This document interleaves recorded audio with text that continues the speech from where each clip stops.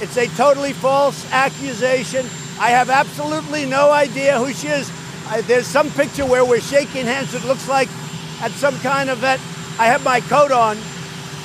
I have my wife standing next to me. And I didn't know her husband, but he was a newscaster. But I have no idea who she is. None whatsoever. The President of the United States was accused of sexual assault again.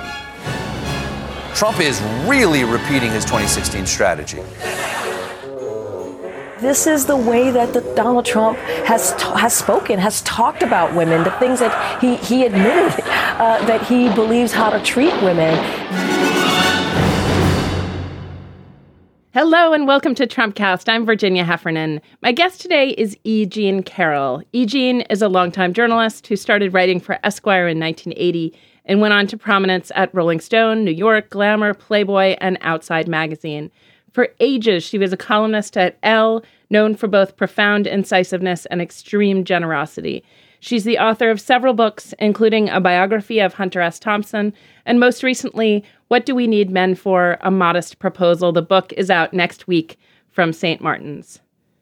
E. Jean Carroll was also raped by Donald Trump.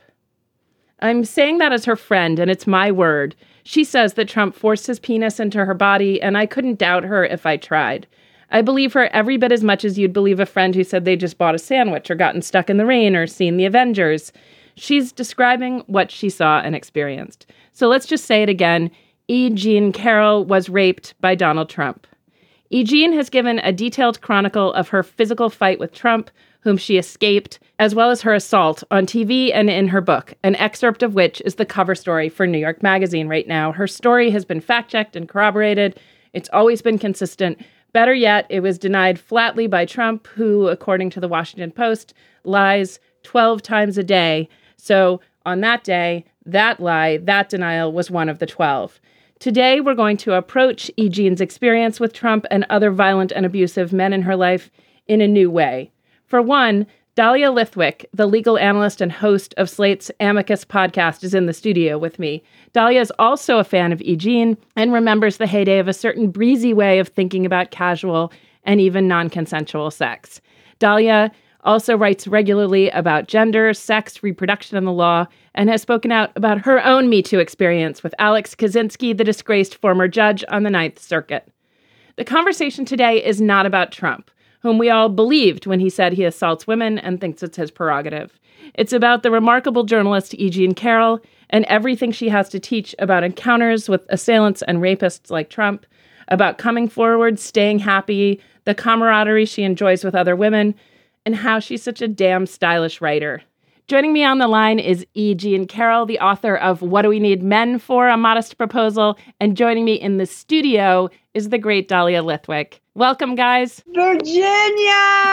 I'm so happy to talk to you. Thank you for having me on. It has been so satisfying to see that the world gets to see you as your admirers have seen you for so long, as someone who is always true to herself. I know you're the one that usually gives the praise, but you may need to take some praise right now, because I am just interested in reviewing how you became the writer you are. As a stylist, there's no one like you. I swear I could see 3 words and identify your work. Wow. And I don't know that listeners know your career as well as fangirls like me do. So maybe you can start us in Indiana and say, how the hell did you get to write for Esquire in its heyday and go from there to SNL, Playboy, Rolling Stone, Elle, columns in women's magazines that last 2 days, and yours lasted decades? I'll tell you, Virginia, I started filling the U.S. mails full of proposals and submissions, poems, plays, article ideas. I started at 12, and I did not receive my first acceptance until I was 37.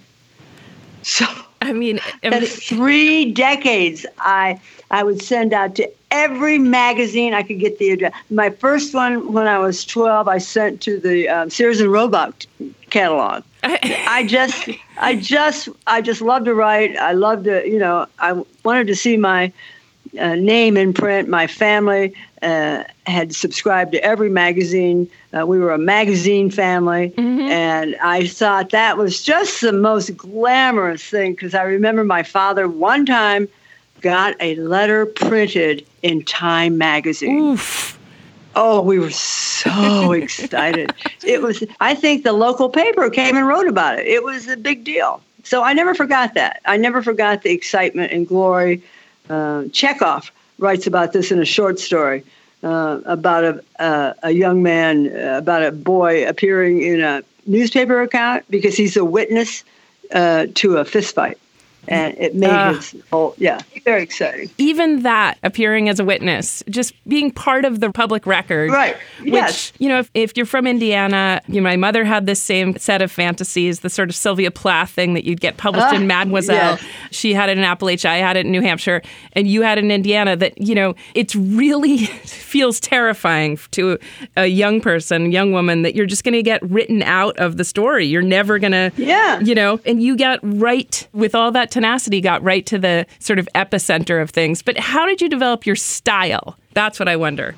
I think I came out of the womb with it. Yes? Yeah, I think I came out of because I'm an eccentric personality. And so I just needed to get that onto paper. And I honed it. Did you have people you admired the way Dahlia and I admired you? Oh, yeah. Joan Didion. Yes. Tom Wolfe. Yep. Hunter Thompson, Jane Austen, F. Scott Fitzgerald, the great stylists. Yes. And I would copy their style. I would copy it. I would steal, Nobody was buying my stuff anyway, so. I can see some of the Tom Wolfe, the italics, that makes sense. Right. That really kind of bruising, take no prisoners, eccentric, emotional style that is pretty astounding. And to have... Wait, Virginia, where did you get your style? Oh, God. Well, seriously. Where did you get your style? I would say I got some of it from Helen Gurley Brown. Were you influenced at all by Cosmopolitan? I just loved that. And you bring that forth, especially in your stories about the 90s, including the story about Donald Trump, this kind of larky, breezy, bubbly, I'm just up for anything and I'll go anywhere. Right. And that's in the language, too. And you're so curious about where you are. I feel like the description of Bergdorf's and the clothes haven't gotten enough attention in your account of Donald Trump's assault of you. That, that's where you're all eyes and ears, in that scene. Yes, I love Bergdorf's. It's isn't it the poshest place on earth, and so cozy, and they take care of your every whim, and I can't afford anything, but I don't care, and it's so wonderful. And to think that I would run into, the real estate tycoon there, it was all just so delicious. Yeah. I was carried away. I just thought it was, I thought I couldn't think of anything funnier or more delightful. This is Dahlia. Can I ask, I'm so curious, Virginia and I were talking before about how much of your humor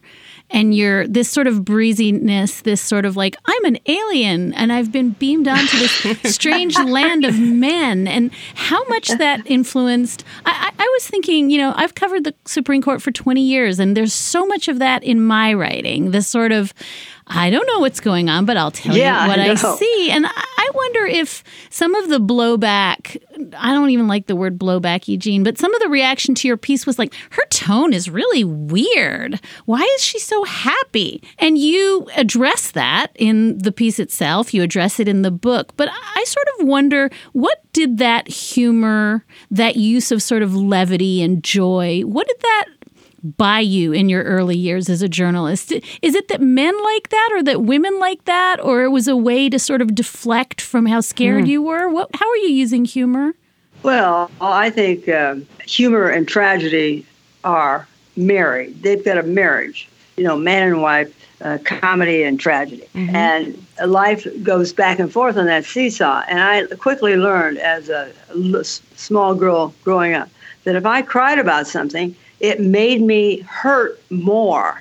It gave me more sorrow. And I learned that if I started smiling and laughing about it, I would move on very quickly and I would forget about it. Mm-hmm. If I laughed, I forgot. If I cried, I felt horrible. I felt worse than when the thing happened. Mm-hmm. And you do that 5 or 6 times when you're very young. you realize what works. And also, it's just, I happen to be lucky. I happen to be born with that temperament. My brothers and sisters all have the same temperament. You know, the other name for that kind of stoicism and pluck is repression. And, you know, it's, if you came from a red state, you came from the country like you did. Right. I at least tended to see the people around me as repressed. But I think that when you get to New York, you start to see your childhood or your background as repressed. Right. And now you're not going to be repressed. You sort of bounce the opposite direction. You're going to say yes to everything. You're going to do this kind of weird set piece with lingerie. Right. With Donald Trump, of all people. No one I went to high school with ever gets lucky enough to find themselves in this situation. But I was never, I hate to tell you, Virginia, I was never repressed. I am not a repressed person. Not repressed. But I remember everything. I just don't think about it. I'm not repressed. But you don't, I mean, was there, you know, maybe it's not even worth asking, because you are allowed to say how this experience made you feel. And there's no right way to, you know, witness sexual assault. I guess what I'd rather then talk to you about is being a witness, because in your work, you're such a good observer. You're such a good observer of other people. I don't think people fully understand that the book is just filled with these, just every paragraph, every sentence has some crazy detail that kind of comes from nowhere. And that of all the Me Too stories, and certainly of all Trump's accusers, most people are not gifted with that level of kind of cognitive sharpness that you have. And so you were able to be a real eyewitness, not a victim, but an eyewitness.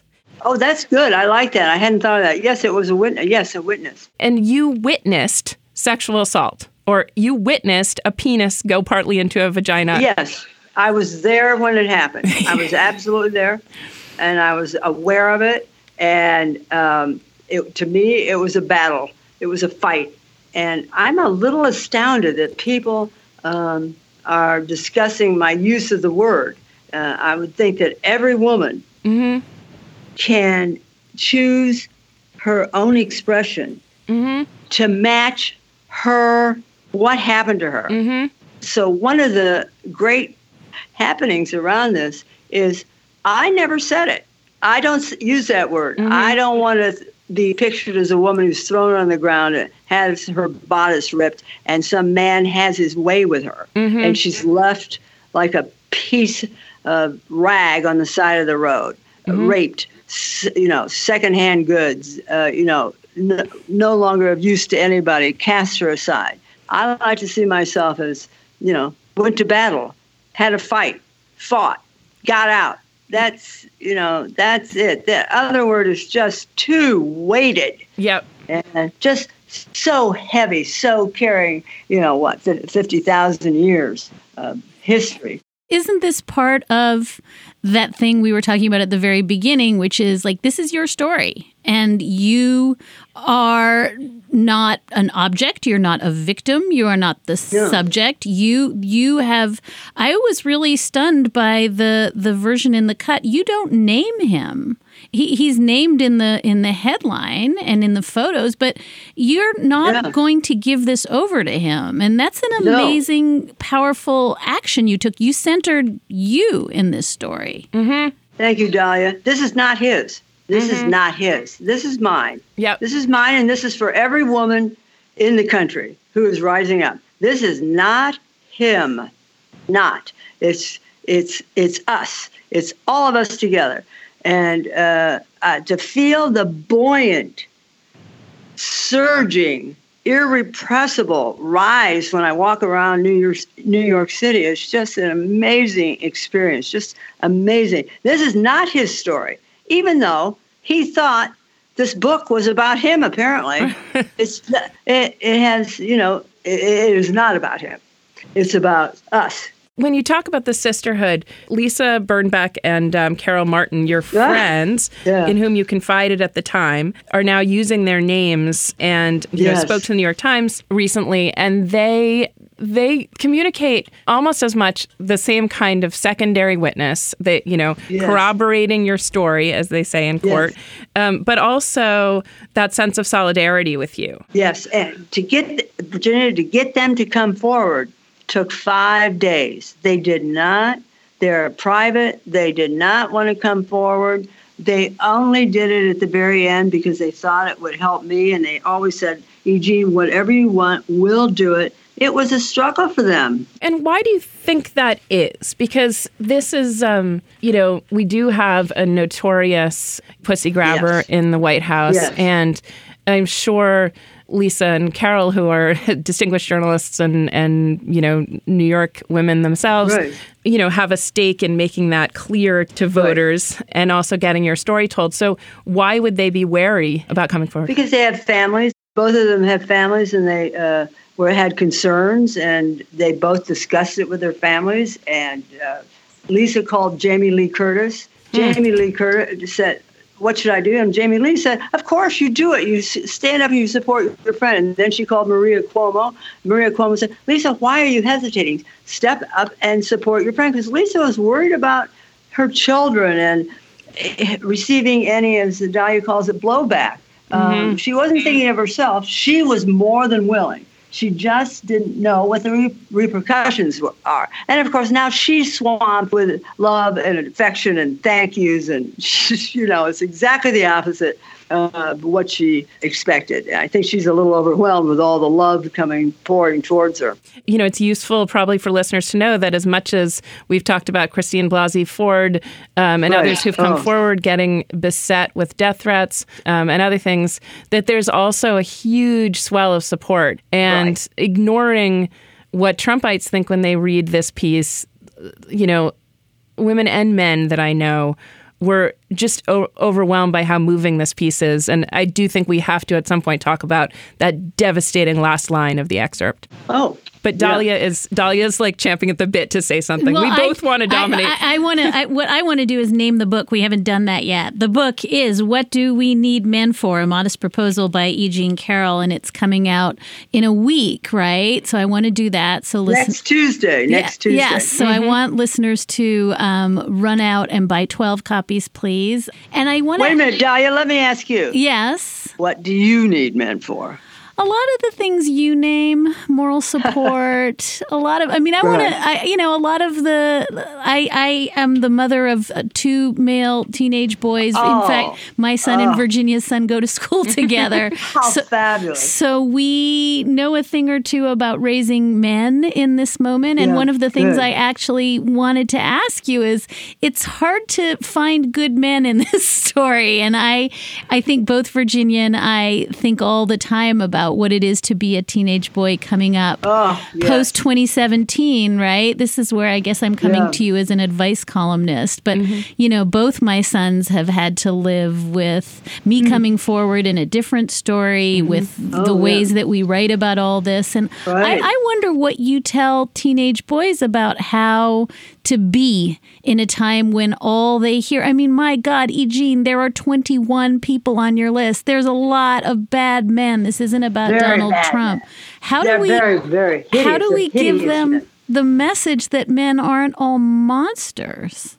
Well, I want to do away with men entirely. I know that.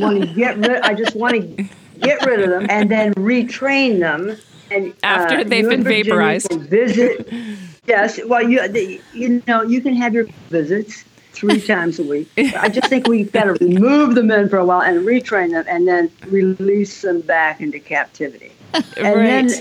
And train them so they stop starting wars and, start putting the toilet seat down. I've just had it up to here with all the horrible things that they're pulling. And so, the two of you know more about teenage boys than I know. I would turn to you for advice. You two are the experts. Definitely. It is, I don't know if you share this view, but it's one thing to talk about men, flesh and blood men with penises.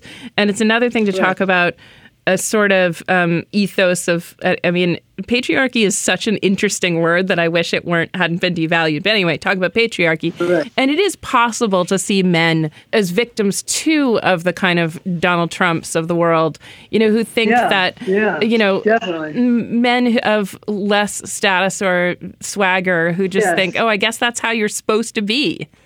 Yes, they're suffering too. They're swept up in that. And some of them are the most valiant, wonderful lads and fellows and good chaps. And There's no doubt. But they have to be swept up and put away and retrained, too. I'm sorry.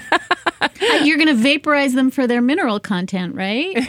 Well, that is, I come up with 5 different plans. So at the end of the book, I have the plan on how to do it. And so, that was the first one. So wouldn't it be nice? Readers should have to stay tuned on this one because you're like the Elizabeth Warren of misandry. You have a plan. I have a plan for that. I just love that you use that word, Virginia. I just love it. Can I ask, when you talked to Lisa about her article in New York Magazine, did you go back and look at that article? It's got the photo of Donald Trump sitting at... yes, it's a great photo! Unbelievable. So we should describe it for listeners. It's him with his daughter, his very young daughter, sitting on his lap with some dubious parrots engaging in dubious stone. What did you think of that? I'm just wondering at the time what you thought when you saw that photo. No, Lisa just found that a couple of days ago. Just found it. She found it like Friday. Yeah, she couldn't find it. She couldn't remember the date. She couldn't remember anything about it. She finally located it. And, he called her constantly or, every couple of months, and he got her down there. And she has some very funny stories to say about it. And yes, it's the in and out of Lisa Birnbach and Carol Martin in the 80s and 90s of New York media. And when I mean media, I don't mean social media. I mean like New York Magazine, Vanity Fair Magazine, the New York Times. We were all interconnected, and it was brilliant. We were pretty much bowled over when she found it. So her piece, and like lots of other people in New York at the time, took the attitude that he's clownish, lit it all for comedy, like you said, not tragedy. Yeah. She didn't want to talk. She didn't talk about the Central Park Five. She didn't talk about the racism. That was just not in the days of Spy Magazine and his prominence in the New York Post and Ivana.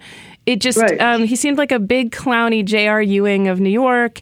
But that's great. Right? Yeah, J.R. Ewing, he's perfect, yeah. And I'm not going to even explain that reference because we're among friends. And, looking back, I think some journalists who covered him in those times have felt regret that he was given such a pass on particularly, the corruption in business or the mafia ties or the money laundering. Or the narcissism and the ego and the self-promotion and the racism, which was there all along. And then also the, pussy grabbing. And do you have any regrets? Do you have any regrets, even in the telling of this piece right now, that there's an absence of moral seriousness from the way that we talked about him all along?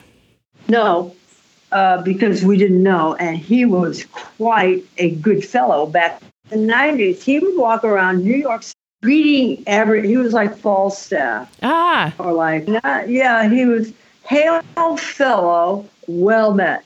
Anywhere he went, people would say, "Hey, Donald," and he'd always greet them, have a word with them, and make jokes. He was not so full of himself. He was interested in other people. He just really was fun to see, fun to run up against, or wherever. And he was everywhere. If you look at Sex and the City, they portrayed him as like the king of New York. He was just a very masculine, very good looking. Everybody forgets. Well, you say that. You talk about how handsome he was. One of the parts of the piece is arresting is that you talk about how good looking he is. And a lot of us are like, what now? Say that again. But he was. Yeah. He was a golden boy. And it oozed out of every pore of his body. The charisma was poured off like a normal man. This is so gratifying because, the whole thing of no one would admit to having voted for Nixon after his resignation. I used to ask my parents all the time, tell me about Nixon, because Nixon always just looked like Nixon to me, like a bad person who was horrible, and at first glance you would know it. My dad always said he had a certain oleaginous charm. It's almost like... That's right. That's a good description. description. Right? Like margarine. Yeah. But maybe, there was something, but you were a good reminder that most people found him harmless and even kind of generous, Yes. Big we and didn't gracious. Know. He was broke. He didn't have a dime. He had forced Forbes by swearing to have everybody on the, he had various reporters threatened and fired to make sure that he was listed at $3.5 billion. When in fact, he had, now I'm just saying this is according to the Washington Post in a brilliant article, that he in fact had no money. But he coerced and bullied and threatened his way to get on the Forbes list at 3.5. Mm-hmm. But we didn't know that. We thought he had billions of dollars. So do you think there's an analogy in his self-presentation with women that he came across as, he styled himself as so virile, and then he basically had to rape or pay people to have sex with him? Oh, no, I think he could have pretty much take his pick. Well, he couldn't take his pick with you. I was the wrong woman. I don't think he had any trouble with, I think he just expected, listen, I will admit to you, I was flirting my brains. I thought the scene, choosing a handbag or getting a present for a young woman, which he asked me to advise him about, was, he had to get a present. And he said a girl. And so I was thrilled and hilariously funny this whole thing was going to be. And I laughed, made jokes, accompanied him from, through the handbags, through the hat. I rode up with him in the escalator when he suggested lingerie, and I thought it was getting juicier and more delicious because it was such a great scene. And so, yeah. I think Gia Tolentino had a piece about the different reactions to sexual assault, that, you're either too game or you're not game enough, and, you were definitely in the game category. And I identify with it. That was the sort of spirit of the age, that you were, just throwing off the shackles. You were just in it for the adventure. And that's true. The adventure.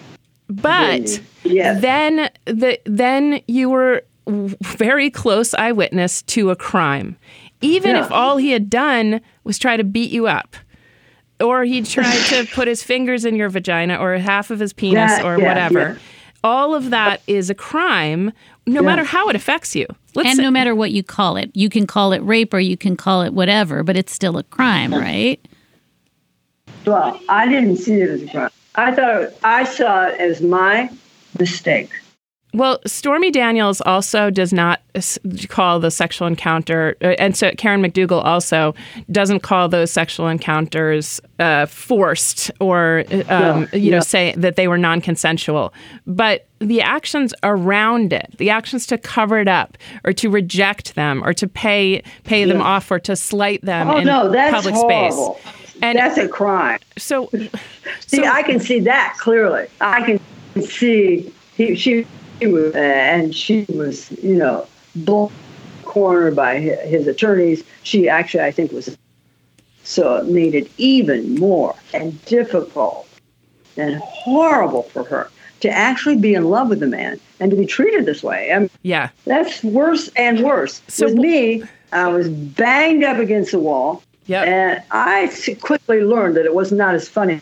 I knew I was in a fight. So, that's when things got not funny. Then I stopped. Yeah. Then I thought, because my idea was to make him put on a bodysuit, this filmy little body. And that left my head. And then I just knew, it was, but even then I didn't think of a crime. I just thought, get the hell out of here, Eugene, you idiot. You know how you guys have both been up rock climbing, and you get caught out on a ledge. You think, how the hell did I get here? Yeah. You just really screwed up. And that's basically my feeling, is the adrenaline poured through. My thing was to get out of it. It wasn't to, call it a word or anything. My thing was to get out of it. So what would you say if if I told you the story or someone wrote into your column for advice, I mean, you've probably been asked this before, but I know that. No, I haven't, actually. Okay. Virginia, you were the first one. Well, let's hear it. Because I write in and I say, Auntie E. Yeah. I ran into a rich guy in a fancy department store, and he bashed my head up against the wall and put his penis in me, and I had to fight to get away. What should I do? I would say he raped you. He raped you. I want you to go and talk immediately with someone that you trust, and I want you to consider going to the police.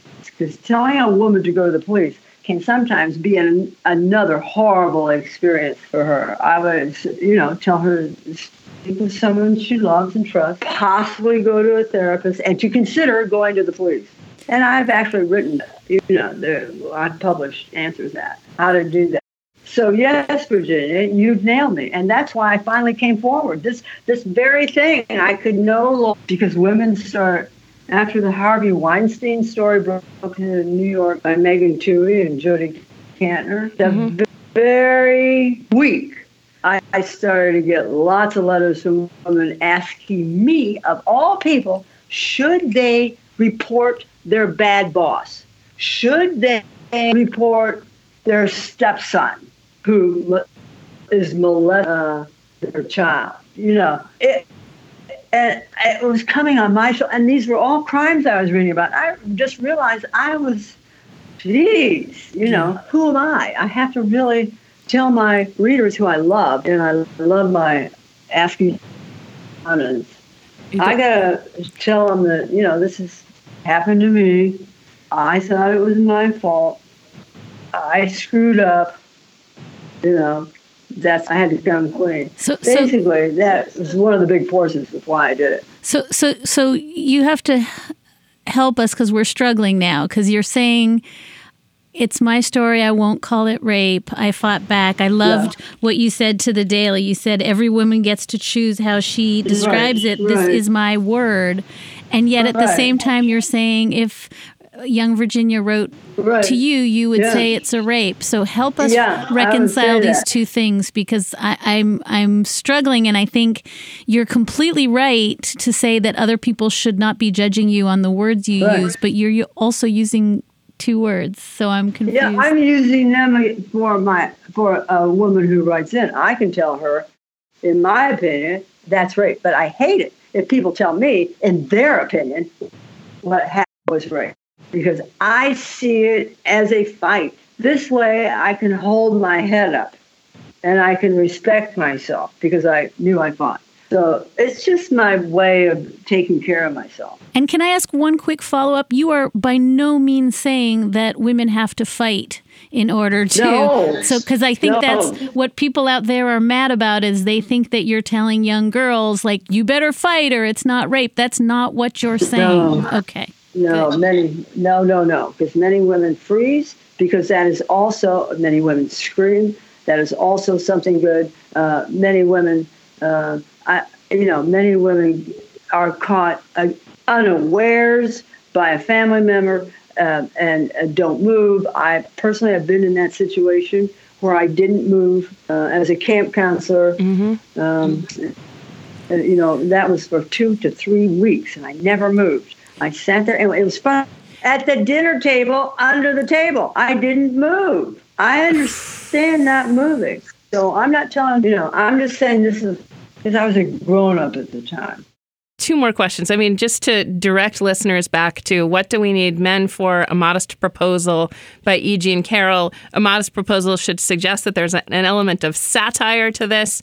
It just let it speak to you, not as a person only who wants documentary evidence about Donald Trump as a sexual assailant, but also as just a reader of a compulsively interesting feminist memoir. Dani Shapiro, whom I hugely admire, says it's the most bitterly funny, fantastically furious book to explode out of the Me Too movement.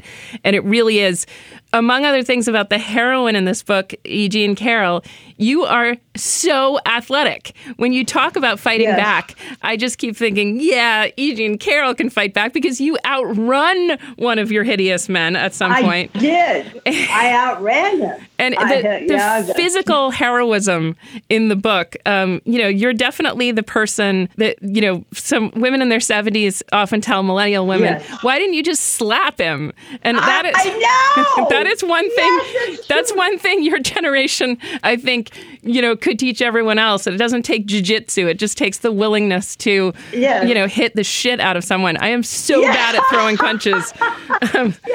But that's part of the adventure of the book. The last thing I've got to ask you about, the last line of the excerpt, you say that for whatever reason, after this thing that happened with Donald Trump, sexual assault, rape, which was 20 years ago, you've never had sex again.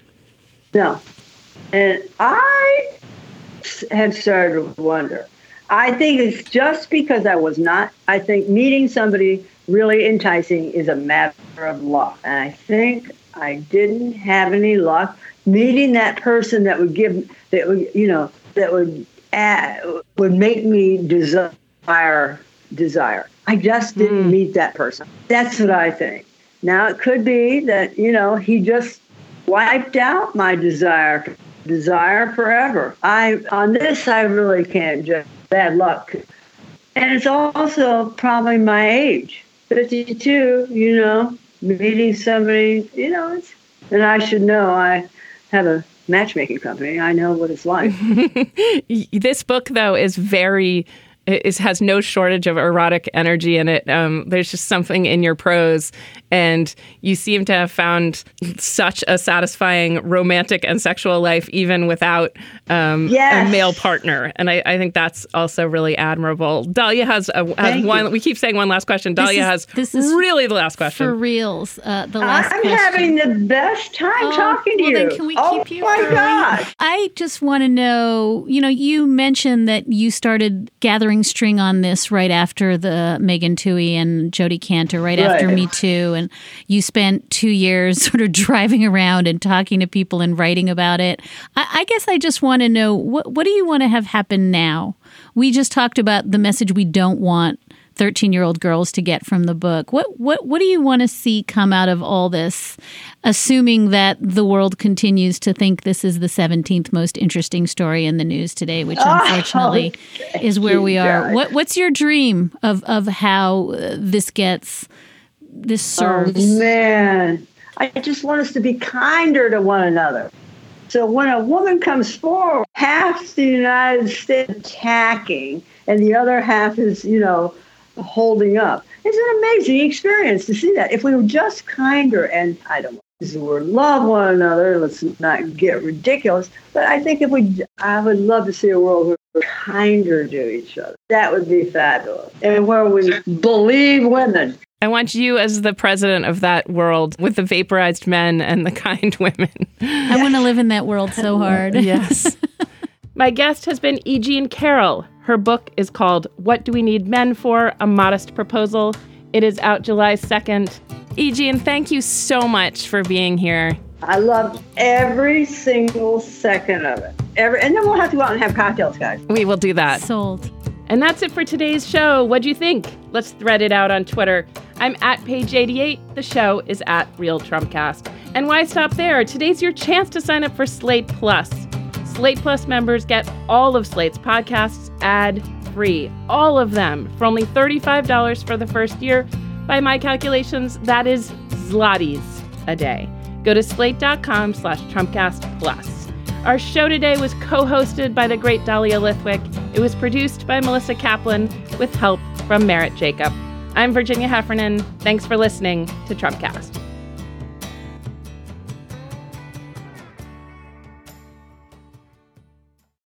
When you need mealtime inspiration, it's worth shopping Kroger, where you'll find over 30,000 mouth-watering choices that excite your inner foodie. And no matter what tasty choice you make, you'll enjoy our everyday low prices, plus extra ways to save, like digital coupons worth over $600 each week. You can also save up to $1 off per gallon at the pump with fuel points. More savings and more inspiring flavors make shopping Kroger worth it every time. Kroger, fresh for everyone. Fuel restrictions apply.